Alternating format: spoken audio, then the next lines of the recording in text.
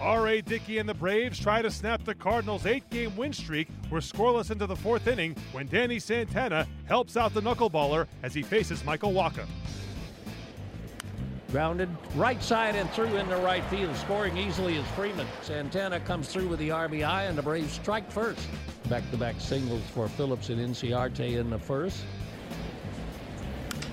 High fly ball belted deep toward left field. That's headed for the Braves bullpen. It's a home run for Brandon Phillips, and it's 4-0. 5 runs, 10 hits for the Braves. 1 run, 7 hits for the Redbirds. Dickey's 2-2 pitch.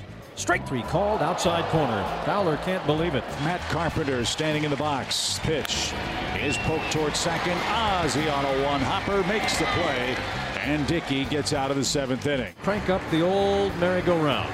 Everybody moving on the 3-2 pitch with 2 out. Grichuk from third. There they go. Here it is. Swinging a ground ball to third. Phillips waits, fields, throws. Inning over. Ramirez gets it done. The Cardinals leave him loaded in the 8th inning, and the Braves go on to win 6-3. R.A. Dickey records the win with 7 solid frames. With the win, the Braves avoid the sweep and snap a 5-game skid, while the Cardinals' 8-game win streak comes to an end. So the Braves get a much-needed win to cap off their weekend. They improve to 52-63 on the year. Here's their manager, Brian Snitker.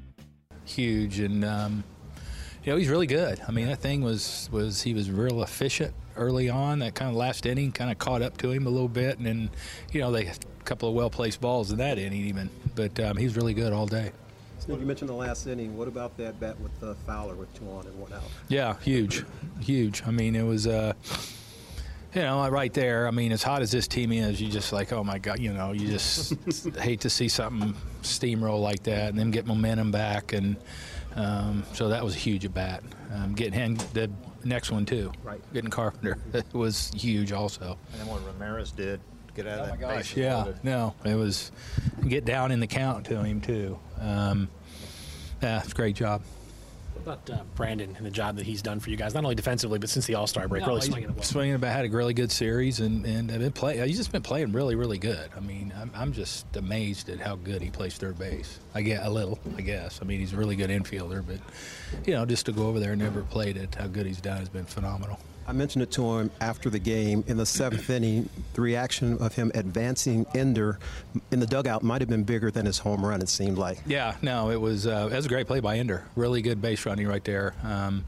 But Brandon's trying to move him, trying really hard to move him, and then Ender made a good play. Ender manufactured that run pretty much. I was thinking it was kind of reminded me of New York when he kind of almost just willed himself to score. Again, but very aggressive base running and heads up base running by Ender. Just good instinctual plays. Do you think the reaction Brandon gets every time he comes here all these years later, does that maybe? I just think maybe it's he evidently has done really well here. I mean, he's left a good impact on these play. In the division and played a lot of games here. And like I said, I'm sure he's had some good series here. So it's kind of remember. Chipper used to get that in New York. How good does it feel just to finally beat these guys? Oh, yeah. I mean, it's just, we're looking for one any way we can get it, whenever we can get it. And like I say, it all, it starts on the mound. Your starting pitcher gives you a chance to win a game, and then you can get to the back end of your bullpen, and good things can happen. Not the biggest play in the game, but to have Jace come off the bench, speed around the bases like he does. He's been doing a great, since he came back and he was getting a chance to hit every day, had some really good pinch hit at bats, and just finding the byproduct of going back and playing every day. And he's taken each one of them, and then they've been really good. That's in a game like this, and here that's a huge add-on run too.